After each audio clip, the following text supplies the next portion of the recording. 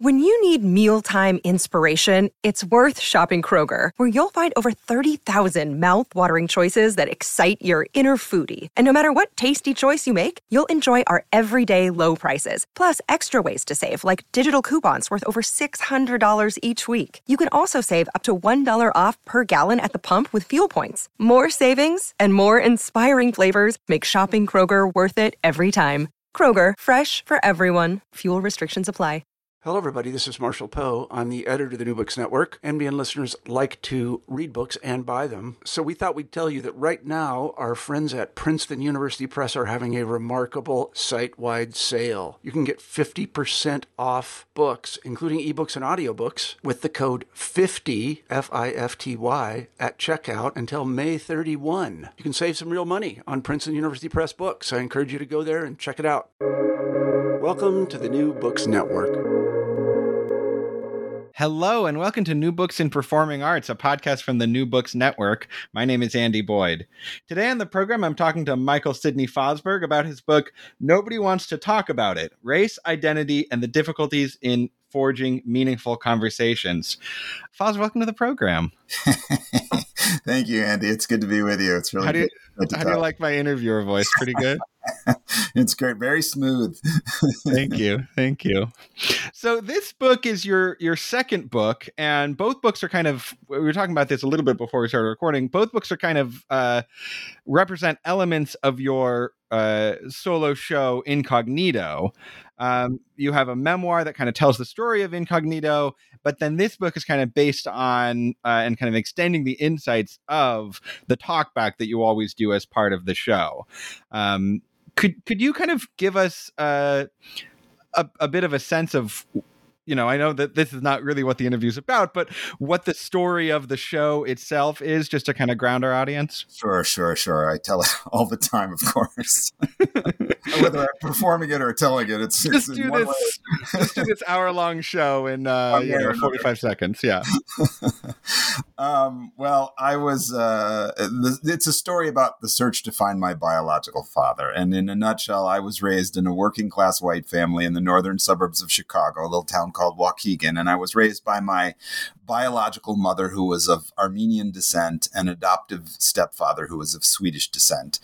And when I was in my early 30s, I realized I was living out in California with a British girlfriend at the time, and I realized that my parents were getting a divorce, and I realized I didn't know who my biological father was. So on the urging of my British girlfriend at the time, she suggested I needed to ask some questions, and so I called my mother and got very small bits of information from her. His name, which was John Sidney Woods, and that the last time she had spoken with him, which was, I don't know, some 30 years prior, that he lived in the Detroit area. So armed with that information, this was the age before we used the internet for everything. I went to the library in Santa Monica, California, which is where I was living. And I went to the phone book section, which I'm sure no longer exists. And libraries used to house phone books from different major cities around the country. So I looked for Detroit phone book. They had one.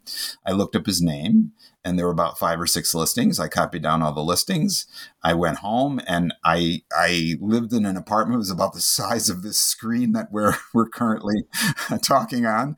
And I paced back and forth, and I finally got the courage. I picked up the phone. I dialed the first number on the list. The guy answered the phone, and I froze. I was like, oh my God, what do I do now? And I said, well, I'm looking for a John Sidney Woods. And he said, you're speaking with him. And I said, wow, that couldn't be that easy. So I said, did you live in the Boston area in 1957? Because that was indeed where I lived with my parents. And he kind of paused, and he said, yes, I did.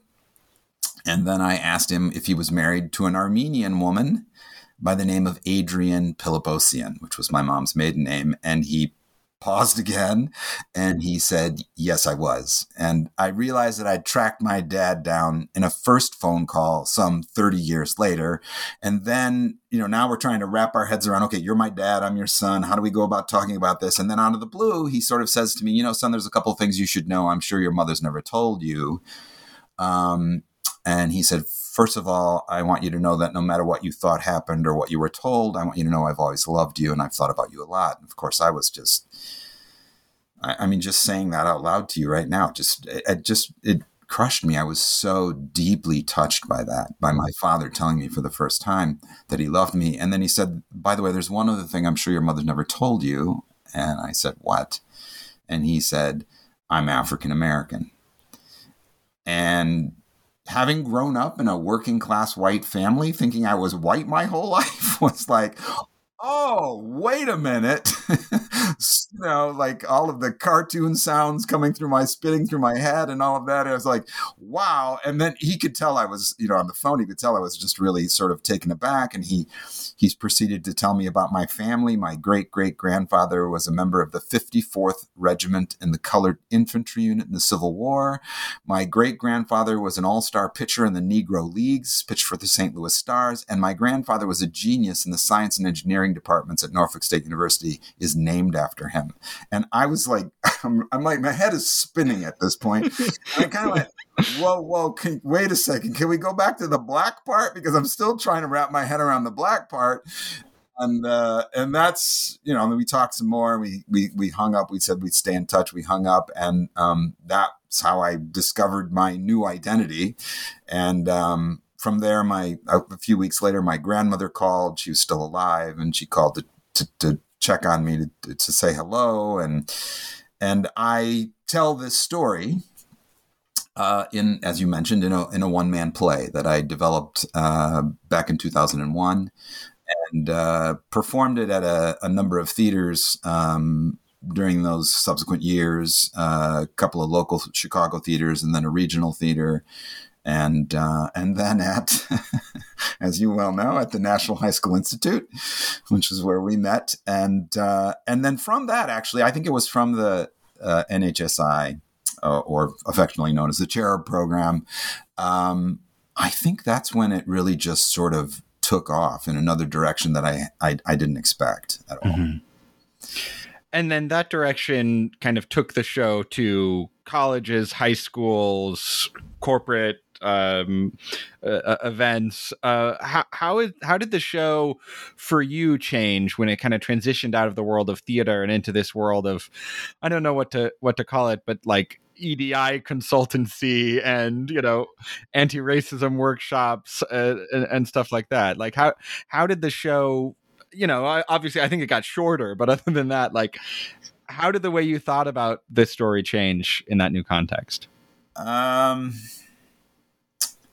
guess I would say the way I thought about it, it changed in that I had this sudden realization, maybe not so much sudden, but a gradual realization of how powerful it spoke to this inability of us as Americans to talk about race, to talk about identity. And I guess I would backtrack and say it's not just Americans, although I haven't done the show in a foreign country. It's not, we don't own the patent on racism here in America. So, but I gradually started to understand how my play, my story opened people up to have safe, non-threatening conversations, utilizing something that I actually discovered along the way from, I don't know if we've ever discussed this in the past, from a Harvard psychologist by the name of Gordon Allport, who used to be the head of the psychology department there and wrote a very seminal book back in the 1950s called The Nature of Prejudice. And he postulated a theory called intergroup contact theory, which is the proven theory that by sharing our personal stories across majority and minority populations, we can break down the prejudices that exist between us by discovering we have more in common than we have different. And I realized that, again, as I started to move into this world of whatever we want to call it, I refer to myself as a DE&I consultant, diversity, equity, inclusion consultant, which is weird because I also, I'm an actor really, and I still do it as acting, but that's the space that I'm in. And it's just been so powerful to be able to recognize the ways in which it allows people to open up and have really meaningful and fruitful conversations. And along that way, I've learned, I've been doing this for over 15 years. I've learned so many things that I've been able to bring into the dialogues that I conduct after each show. As we had talked about just prior to starting this podcast, in addition to doing the play, I also facilitate a conversation following the play in which I helped guide the audience as we unpack all of the different issues that the play brings up, whether it's unconscious bias or passing or race or whatever it might be. There are all these different things within the context of the story in which I can help people unpack, and then they can find their touch points to the story, even though, I'm assuming most people in the room have not had the same personal trajectory as I have had, but we all have kind of a universal truth, universal human experience. And I think that's what intergroup contact theory speaks to, is the connections that we have. And so you're really doing the intergroup contact twice, right? They're hearing your story, which is a story across lines of difference, and then they're sharing their own experiences as well. I feel like often in theater we say, this is a play that encourages, necessary, meaningful dialogue, but rarely does that actually happen. It's sort of like we hope that, when they go for drinks after the play, they have necessary, important dialogue. But, even when a show does a talkback, that's usually not what happens. That it's usually asking the artist, how were you inspired to write this story, which is not what you're talking about. So how did you develop that kind of format of this very, engaged participatory talkback? Well, I'm going to go back to Cherubs, to the National High School Institute. Actually, it became apparent there when I finished the show that first year. I think it was 2004. As you have pointed out, oftentimes there's a discussion with the artists, a talk back with the artists involved. The artist, me. There's no other actors. There's no set designers. There's no other people. So I'm standing there, and I expected to get questions from the audience of, I don't know, how did you decide on the arc of the story, or what made you decide to do the character like that, or how did you decide on the blocking, or what made you decide to do it this way or that, things that had to do with theatrical elements of the play. But instead, students asked me questions about, what box do you check off on applications, and why is race so important? And why don't we talk about it? And things of this nature. And I realized then, wow, wait a minute. They don't want to talk about the theater part of it. These are theater students. Right. They want to talk about the identity parts of it. And so that's when I had this realization, the power of the story to open up these avenues of discussion. So what are some of the opening questions that you throw out after the show? That I throw out? Well, it's interesting you should say. Well, usually I open it up and I just let people, ask me whatever. And this is something that gradually transitioned over the course of doing this over the 15 years.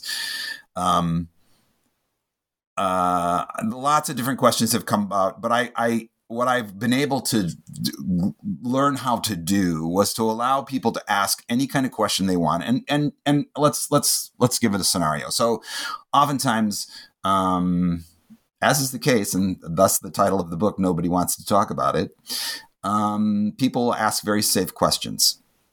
One, because it's difficult to talk about race. Two, because the first couple questions that people ask, people are really hesitant to be the first person to ask the first question. So sometimes they'll ask, what happened to the Brit? So the British girlfriend in the play was the one who opened the door on this whole journey to some degree. And it's a simple and personal question, which I can answer by talking about that we're no longer together.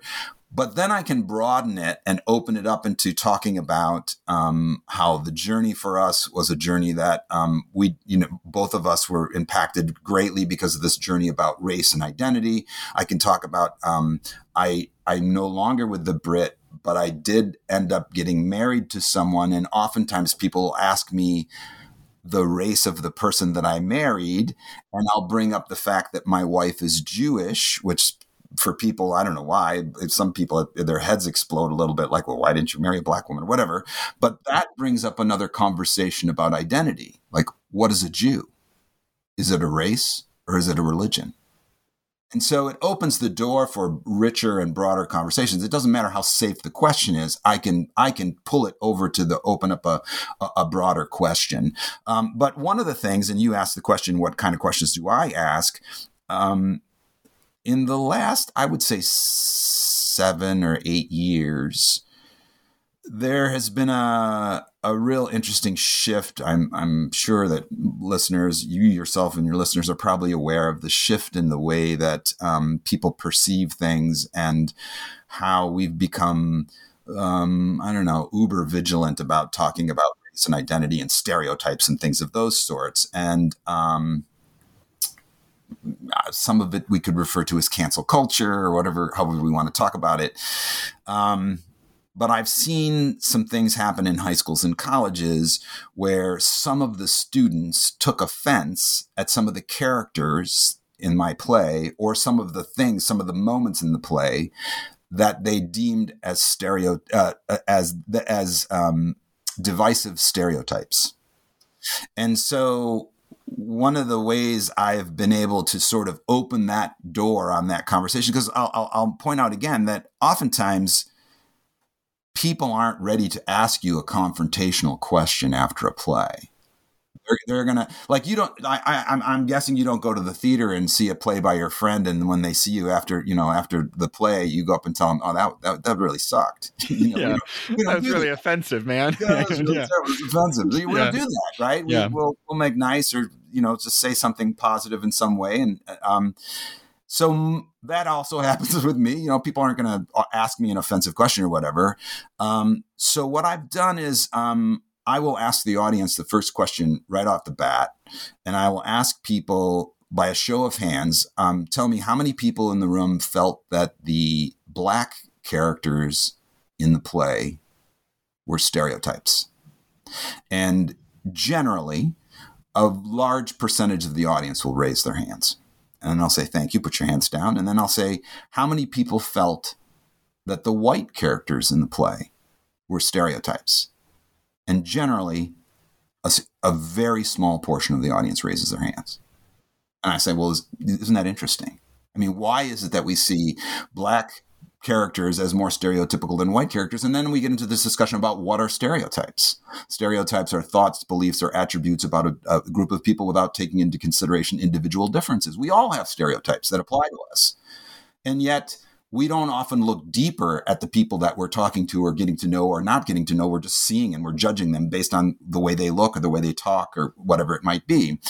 So I use my grandmother as an example, talking about my grandmother, when in fact, you probably only see maybe a minute total of my grandmother in the play. And what might be perceived as stereotypes may indeed be stereotypes, but it doesn't mean that she's a stereotype. And then I talk about the idea of what you're seeing is a white person play Black characters, which we rarely see, unless you saw Tropic Thunder, which is a whole nother ball of wax. And so if my skin had been darker, you might have perhaps perceived those characters differently. And so this is a way for me to open up the door on that discussion about what are stereotypes and how we view the characters. And it's funny because having seen the show, I'll say your portrayal of the British girlfriend is not the most subtle acting job anyone's ever done. So, I'm kind of surprising that nobody ever thinks. I mean, I guess we just don't really think that there are stereotypes about white people, I mean, it's just sort of, we assume stereotypes are about someone else, That's right. That is absolutely one of the issues. I have had people in the past mention the Brit as a stereotype or whatever. But again, I have to say that is true of all of us and of all the characters. There are certainly stereotypical things about each of the characters, but they are not stereotypes. And then there are aspects of the play, as you might remember, where I pull out an African statue after I discover my dad's Black. There's this musical transition of which there's some James Brown music, and I dance and I pull out this African statue, and I say to audience, like, okay, it's not like I hung up the phone with my father after discovering that he's Black and that I am half Black, and I pulled an African statue out of my closet. It didn't happen that way. It's a theatrical device to force you to think about the ways in which we perceive Blackness. And so there are a lot of those moments in the play. And oftentimes I'll see people who are hesitant to laugh because they're not sure if it's okay. Should I be laughing at this? Well, will people judge me if I laugh at that? And so I bring that up during talkbacks as well, because it's an important thing to observe, to acknowledge, and to become aware of. And you feel that people have gotten more reluctant to laugh over the past 10 years or so than they were when you first started doing the show? Not necessarily. No? Okay. No. I mean, there certainly has been some, I guess I'll call it pushback in high school and college students, but I haven't necessarily perceived that same thing to be true in corporate audiences. For one reason, I guess I would say corporate audiences understand the time period a little bit more. I mean, they're adults, so they actually, some of them have actually lived back to 1957. And so they can understand what our country was going through in the late 50s, early 60s, and how that may have affected the way in which my mother decided not to tell me that I was half Black. And it's interesting that your dad says that he suspected that she never told you, that he knew, I mean, obviously he had been in a romantic relationship with this woman. He knew who she was, but he knew that just given the time, if she could get away with never telling you, she probably would just not, which is in a way so tragic. That she would sort of hide a piece of who you are from you, but also, understanding that life was a lot harder if you were African American than if you weren't. So, I mean, how do you sort of emotionally reckon with that decision? Well, there's an element that used to be in the play, but for time's sake had to be cut, and is in the memoir. So the first time I went to meet my father in Virginia Beach at my grandparents' house, one evening he pulled out this manila envelope and handed it to me and said, "Here, this is for you. You may want to take your time with it later." And I went upstairs in the bedroom when I was retiring for the evening, and I opened it up, and there were all these letters that my mother had written to my father from the time just after I was born until the final letter, which was written just after we had left him and returned home to live with her parents.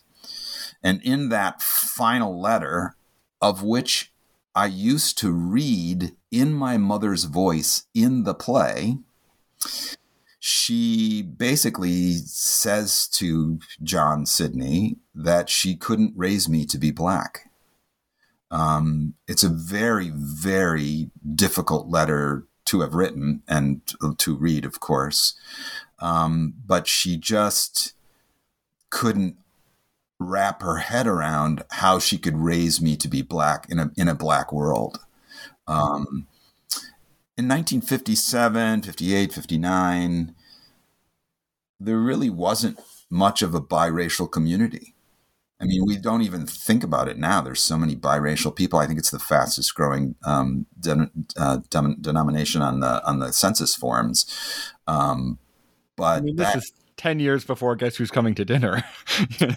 Right. Well, yeah. And this was prior to Loving versus the State of Virginia, which also plays a small role in my history as well, because there was a moment where my parents were trying to decide what to do. They were so poor living in Boston, no money. My dad was struggling with work. And there was a talk about, well, maybe we could move back and live with your parents, meaning my father, John Sidney's parents, who lived in Virginia. But of course, they couldn't do that because it was against the law in Virginia at that time until 1971. So yeah, that letter really kind of opened the door for me on understanding the plight that my mother had gone through and the difficulties it was for her to try to wrap her head around how to bring up a biracial kid that didn't really look biracial. But if we had stayed with my father and stayed in the Black community, would have been biracial, and what difficulties would me have undergone having to be in that environment and whatnot. And so, it became a lot clearer when I got those letters. Yeah. Wow. So let's talk more about the book and kind of the lessons that you've taken from doing the talkbacks. What are some of your your lessons that you feel like other people who are trying to have these kind of conversations could apply to their own, attempts to talk about what we find so difficult to talk about. Right. So the book, really what I wanted to do with the book was to talk about, the previous 12 or 13 years in which I'd traveled around the country and all of these different crazy situations that I'd experienced with people trying to go about having these discussions, with me or after the show or aside from the show or whatever it might be. On average, pre-pandemic, I was traveling to 50 or 60 locations every year. And so I was traveling a lot and meeting a lot of people and doing it in a lot of different places and a lot of different spaces, from beautiful theaters to classrooms to, a boardroom to, just crazy, crazy places where, as an actor, I learned so much, Andy. I mean, I had to walk into each one of these spaces every day and just like assess, okay, how are you going to pull it off in this room? Like you have about 4 feet by 4 feet to move around. How are you going to put 8 chairs and a small table in that space and do this? Because that's what I required to do the play. So all of that was going on. But more so to the point of the book, I learned all these things from all these different experiences. And what happened was, as I developed this set of tools. And so the book is sort of laid out in, it's a little more than 7 chapters, but 7 of the chapters are the tools in which I discovered. And I talk about the stories which led me to these tools. And I think the tools are the things that you're asking me to talk about and how I arrived at them. And the first tool, I think, is I say it in the book, I say it all the time. It's the most obvious, and it's proven in Gordon Allport's theory, is tell your story. You got to tell your story. And again, I give people, the book is kind of a workbook to some degree. There's, I tell these little stories, and then I talk about the tool that I arrived at. And then at the end of each chapter, I sort of do like a quick bullet point thing of here's the tool, here's how I arrived at it, here's some suggestions of how you can implement it. And, one of the things I talk about in terms of telling your story is, we don't all have to do a 1-person show. I don't expect people to, like, I was born in blah, blah, blah. I was like, you don't have to do that. Like you can find out so much about a person's story just by asking simple questions, whether it's what is your hobby or what are your hobbies, in which someone can reveal a great deal about themselves, or if it's, who is the person that has had the greatest influence on your life. I mean, that's a deeply personal thing that someone could share in which you could learn so much about them. So there's so many easy ways to go about telling your story without writing a 1-person show. The second tool, which, they're sort of in conjunction with one another, is don't judge the differences. And because that's the first thing we do. The first thing we do is we look at someone and we automatically, I don't know if we're like hardwired for it or whatever, we automatically judge the differences. And this is oftentimes where I talk to people about something. A lot of well-meaning people will often say, well, I'm colorblind, so I don't see race. And I understand the sentiment behind that. But what that says to a person of color is, I don't see you. Like, if I'm looking at you, I see you got a great beard. I made comment on it right away, right? Or maybe I look at the color of your shirt and go, hey, that color, I love that color. You would notice those things. You can't be, we're not colorblind. And to say that is often an insult to people of color and other people who might be from a minority community. And so, again, instead of judging the differences, flip the script, find something you have in common, which we all do, and then embrace the differences. I mean, if we were all the same, we would be bored. Right? It's the differences that make us unique as people and in the marketplace. And so I think it's important for us to embrace those and not judge them. And then thirdly, and this is it's a much broader idea than I'm going to state here, but we have to recognize that there isn't one way to have a conversation about race and identity. So we're having a conversation right now, and there may be some listeners who might take offense to the way that I talk about it or the way we're talking about it. And there may be lots of listeners who find it easy to digest and right on and on point and all of that. My point is that we don't all have the same way in which we digest that information. We don't all read the same book and walk away with the same message. We don't all read the same play and walk away with the same themes. Why would we think that we could all have one conversation about race? Look, if there was one way to converse about it, we'd all be doing it. It'd make it a lot easier for us.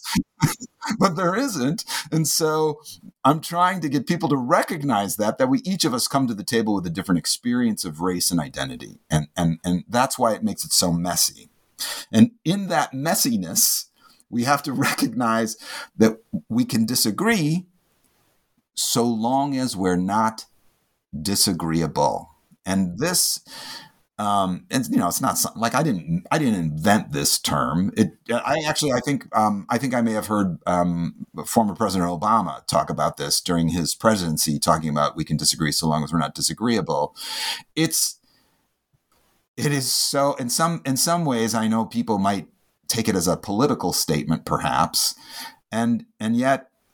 If it is, we certainly aren't adapting it. We're certainly not using it because we are more disagreeable now in a disagreeable way than we've ever been. And what I'm advocating for is civility in conversations about race. And yes, if you want to extend it into the political sphere as well, we're just not going to get on the same page if we suddenly get angry with someone. Once you're disagreeable with someone, the conversation stops. It's over. Right. It's done.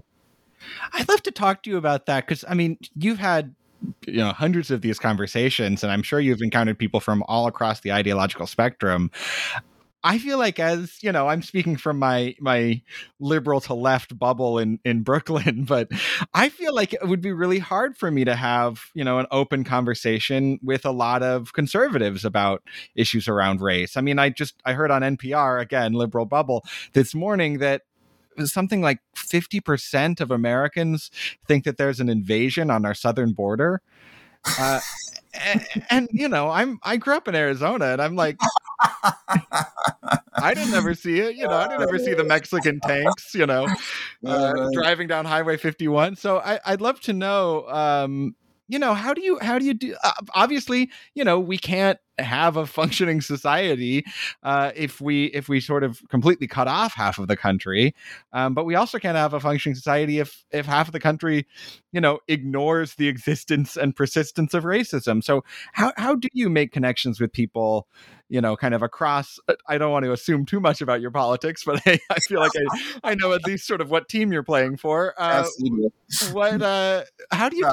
How do you talk to somebody who's a dyed-in-the-wool conservative about these issues? How do you cross that bridge? Well, I guess I'm going to first say that I'm not always successful. I mean, I fall down like everybody, and I still try to use these tools. I will also say it's extremely difficult. We're in a place, and you've sort of touched on this a little bit. We're in a place where one person's facts are another person's fictions. And then I think you also mentioned this, like if we can't all get on the same page with what the truth is, we're going to have a very difficult time bridging these gaps, creating bridges across cultures, across political ideologies. The other thing I would say is I think I've often wanted to start, I don't know what I would call them, but for lack of a better term, political dinners where we would invite a number of, a handful, 4 conservatives and 4 liberals to the table to have dinner, to break bread together and just try to have conversations. Utilizing some of these tools as the starting point for us to we can disagree as long as we're not disagreeable. The next one is get comfortable being uncomfortable, those kinds of things. But the one thing I think that we're not really talking about too much because I guess the culture wars are what are killing us right now. if you were to talk to someone who has a political ideology that is opposite from you, so let's say, and we're both on the same team, so let's say we're talking to a conservative, my interest would not be so much in, I don't know, critical race theory or LGBT issues or these kinds of things. My first question to that person would be, what is it that affects you most personally on a day-to-day basis? Is it inflation? Is it health insurance? Is it lack of opportunity? Is it lack of job? What? Because on those levels, on those things that really affect us, because let's face it, critical race theory is not affecting these people personally. It's not. Yeah. I did a panel not too long ago where I moderated a panel on critical race theory with these 3 academic experts, and man, I as serious as it was, we couldn't help but laugh most of the time because it was so comical that we were having this panel discussion about something that is non-existent. And in many ways, it feels like that's the point. They chose something that they don't even know what it is. And so therefore, that's the thing that's the boogeyman, so to speak, right?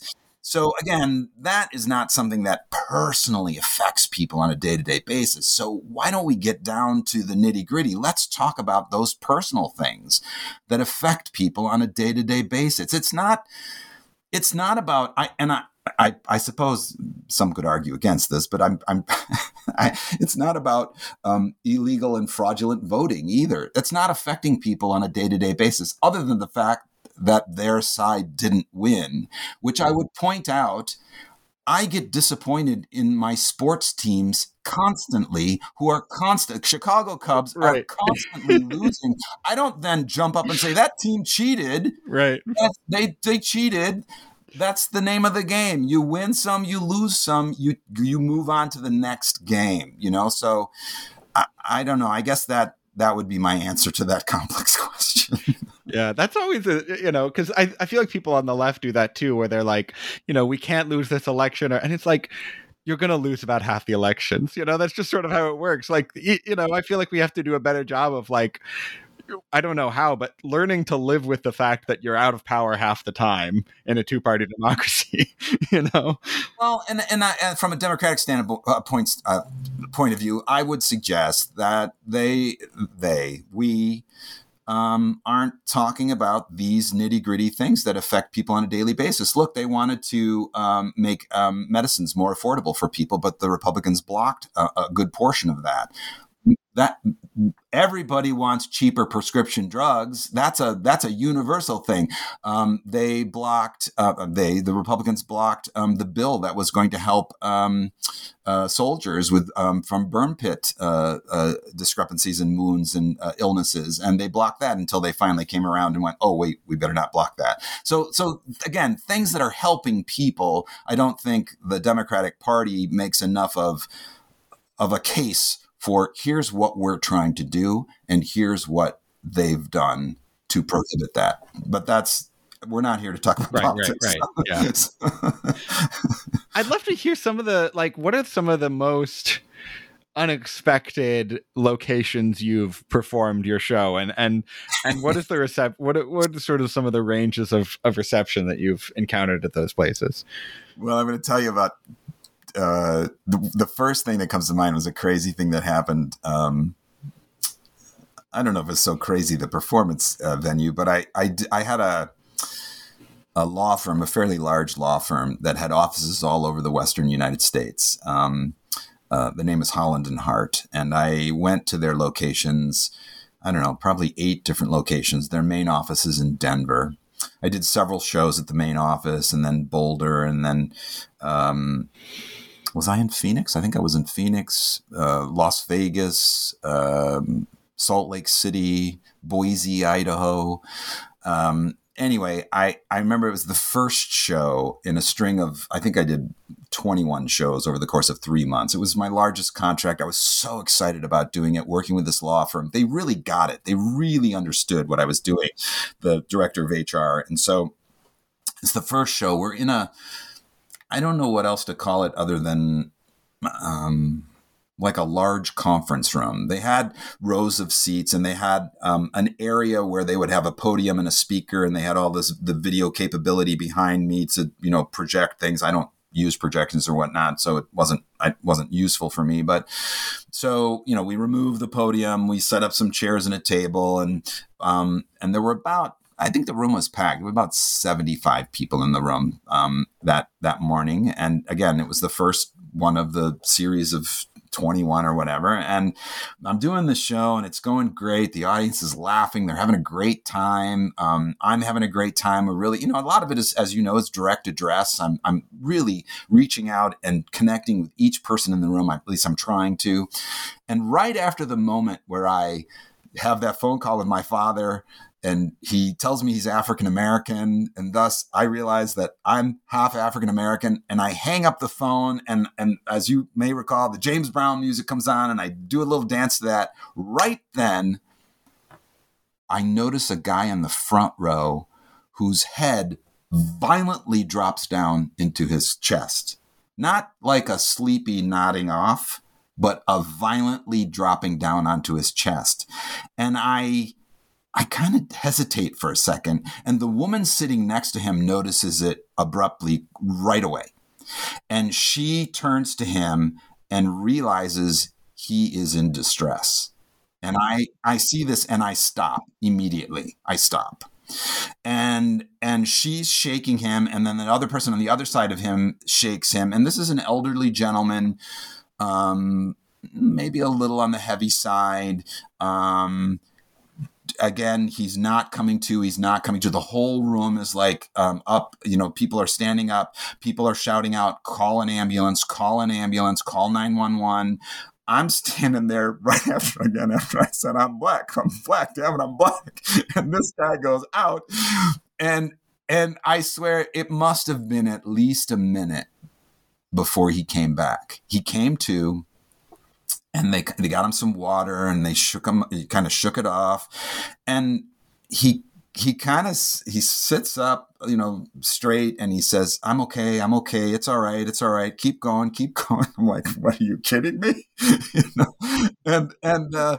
And they are like, okay, we need to take you, and we need to get some attention, get you some attention. And so they take him out of the room, and there's whispering and talking in the room, and he leaves, and they go down in the elevator. I'm assuming they're taking him to an ambulance that is coming to the building. We're on the 25th floor or something or whatever. And we're sort of all standing around, and then the HR director looks at me, and she says, okay, let's pick it up. I was like, I could not, I was like trying to wrap my head around. I could not figure out how I was going to do this. Are you kidding me? This guy just had a heart attack or a stroke or something. And now I got to pick it. And it's the show must go on. The show must go on, right? That is the old theater adage. And part of me is like, yeah, right, exactly. The show must go on. And so I sort of took a deep breath, and I realized it was obvious where I stopped, and so I started up again, and people were they were right there. It took them maybe a few minutes or whatever, but they just came along for the ride with me.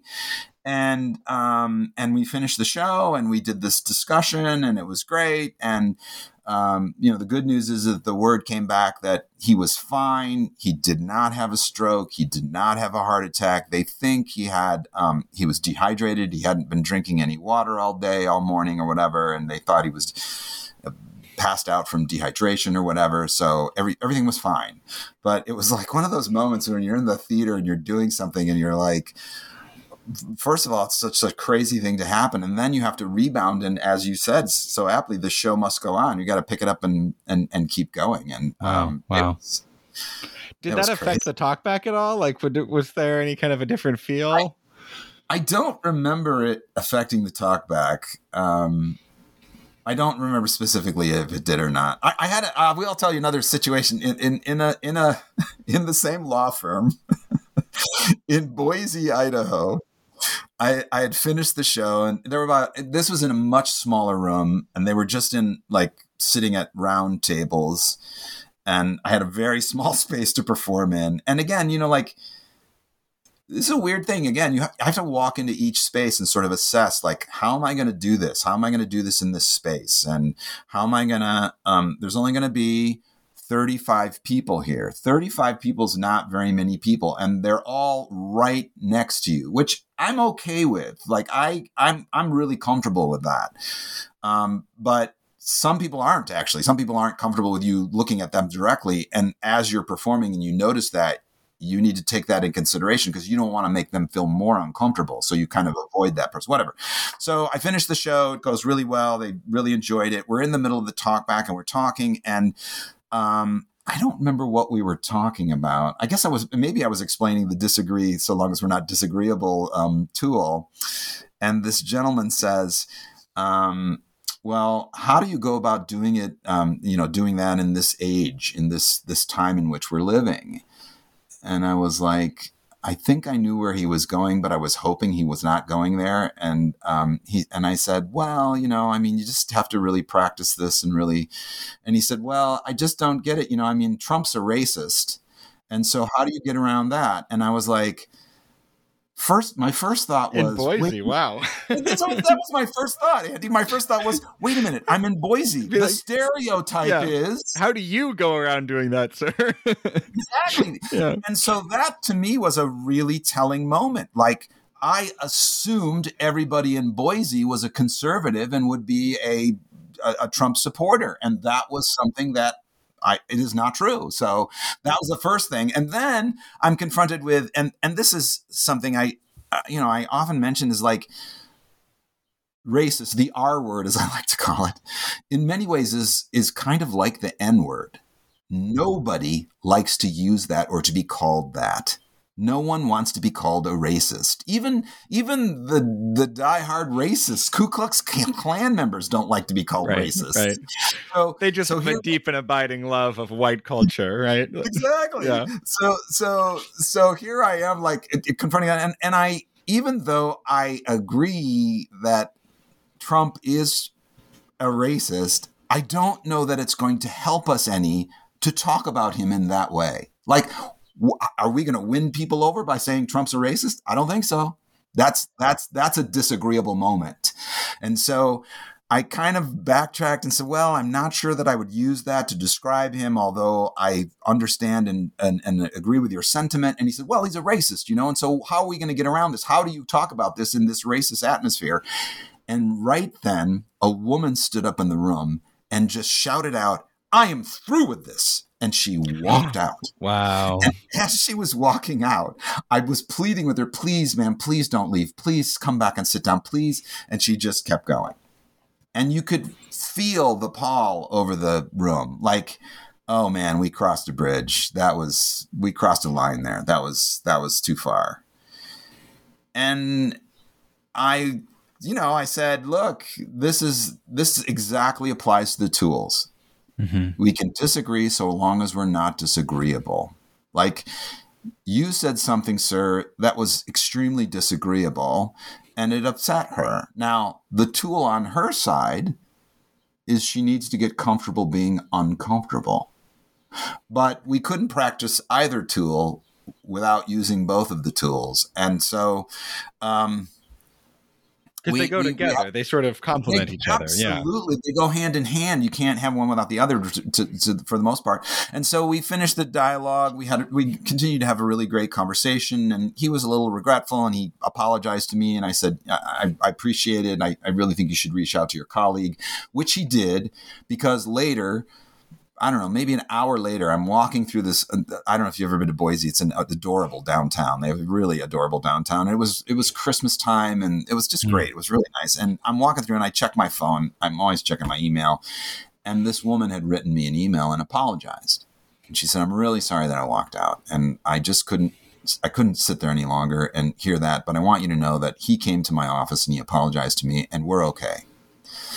And I wrote her back, and I said the same thing that I just told you and your listeners is that we need to practice both of those tools in tandem. That, like we've got to get comfortable being uncomfortable, and we've got to be able to, talk about things and disagree about things, but not be disagreeable about them. So the same law firm brought many learning episodes from That's great. And then now you've also had people sort of on the other side of the political spectrum refuse to engage with your talk. You've had especially students who have, just kind of said, we're not going to deal with this, this is stereotypical, etc. And how have you, can you talk about how kind of what tools you've used to open up that dialogue of people who maybe are, I mean, I think there are a lot of people, not just young people, but maybe it's especially noticeable there, who aren't comfortable with discomfort and want everything to be presented in a way that's,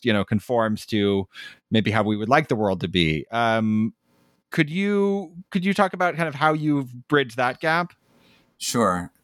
Yeah. There's a pretty detailed story in the book about a particular high school in which some of the students took offense to the stereotypes, which we discussed a little earlier in this conversation. And we were able to the students didn't want to come in and talk to me. We were like, hey, why don't you come in and let's have a conversation? And they wouldn't do that. And finally, one of the students obliged and came in, and we had this really great conversation in which, I was able to point out, and I had earlier in the talkback pointed out this thing about stereotypes. I did the whole thing with raise your hands and white stereotypes, black stereotypes. But we got to talking about theater and theatrical devices and all of those types of things. And fortunately, this kid was actually in the theater, and he really sort of understood what I was talking about, and was able to go back to his group of students. And I don't know how they all responded to that, but here's the thing, and this is why I emphasize that tool. I guess it's the third tool, is recognizing that there isn't one way to have a conversation about race. Black or white, we've got, if we're gonna make any progress whatsoever, if we are demanding that we can only have talks on our terms, we're never going to have the talk. We're only going to perpetuate what we accuse the other side of perpetuating. And I had some experience.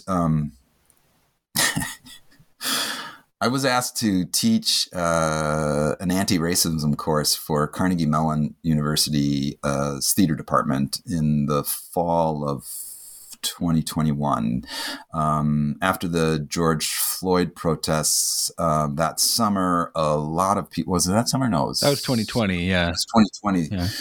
Well, after those protests, I think many of the schools decided that it was really important for us to do some deep work, and the theater department decided that they were going to, since everyone was maybe it was the fall of 2020. Anyway, they decided they were going to bring in a bunch of people because they were all doing most of their classes online. They were mostly virtual at the time. And so they decided that they were going to do this anti-racism work, which I give them kudos for. I think it was really a brave and important thing to do. And so because they were also doing it virtually, they were able to elicit people from all across the country. And I was one of, I think, 6 people who taught courses in anti-racism. My particular course, and as you could probably surmise, was about one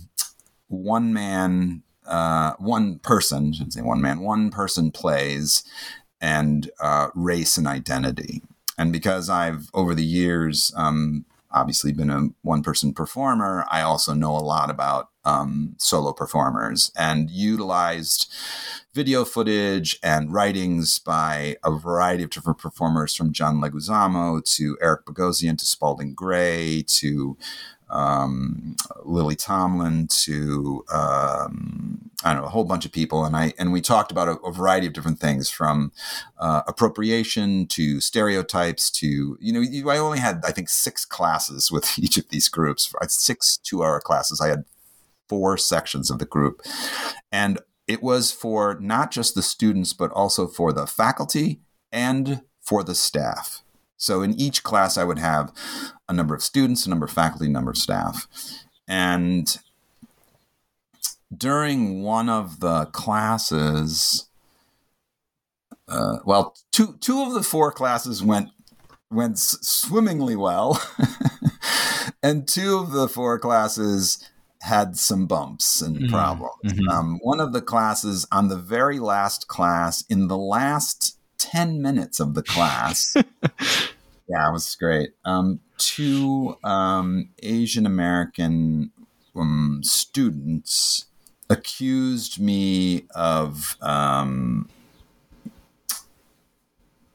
I don't remember what the exact accusation was, but they accused me of belittling them or their race, I guess, which, like, the entire, and this is the other thing, like, you're all on Zoom, you got these little screens all across your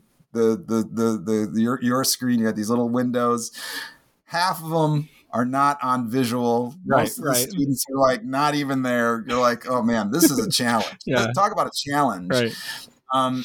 But for those that were there, that I could see, like, the looks of shock on people's faces were like, what is going on here? What are they saying? And they accused me of doing that, and of not being qualified to teach the class. What qualifies you to teach this class? And why are you doing this? And this is really destructive. And blah, blah.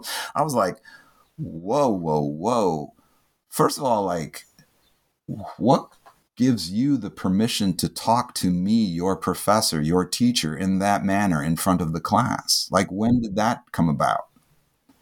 And secondly, if you felt that way prior to this, I would have hoped you had come to me or someone in the administration to talk about it. And if you just suddenly felt that way, perhaps the best thing to do was, perhaps say, hey, could we talk about something after the class? But to blow up the class in that way, and I bring this up as an example because this is the kinds of things, and I have talked to, I don't know, I probably have about, I don't know, half a dozen or more friends who are professors in theater departments across the country and art departments, and they have all experienced something similar. Something where students have just, I don't know, gone off the deep end. I don't know how else to describe it. Been disagreeable, using your terms. Yes, disagreeable, exactly. Mm-hmm. Which, after the class, so we finished the class, and I sort of tempered it and sort of had this, tried to calm things down and just, talk about that I was appreciative of the class, but unappreciative of the disruption that just took place. And a couple of the staff members and faculty members stayed on the call after everyone had left, and they were aghast. And one of them, who I actually, weirdly enough, had a connection with, his mother used to run a theater company, oh man, in, of all places, Highland Park, Illinois, a block away from where the terrible tragedy took place on July 4th. I spent a great deal of time in that theater. I did my show at that theater. Anyway, his mother used to run that theater, and now he was the technical director at Carnegie Mellon, and he'd been there for 20-some years. Anyway, he said to me, Michael, I'm so sorry.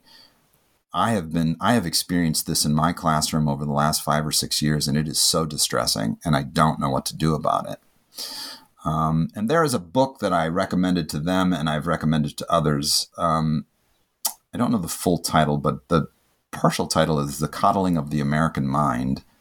It's by a couple of, I guess I would say they're a little more on the conservative side or center-right side. They write about what's happening in colleges and campuses and this canceling, and they talk in great deal about the model that the University of Chicago took in setting forth a letter and a contract about trigger warnings and things of that sort.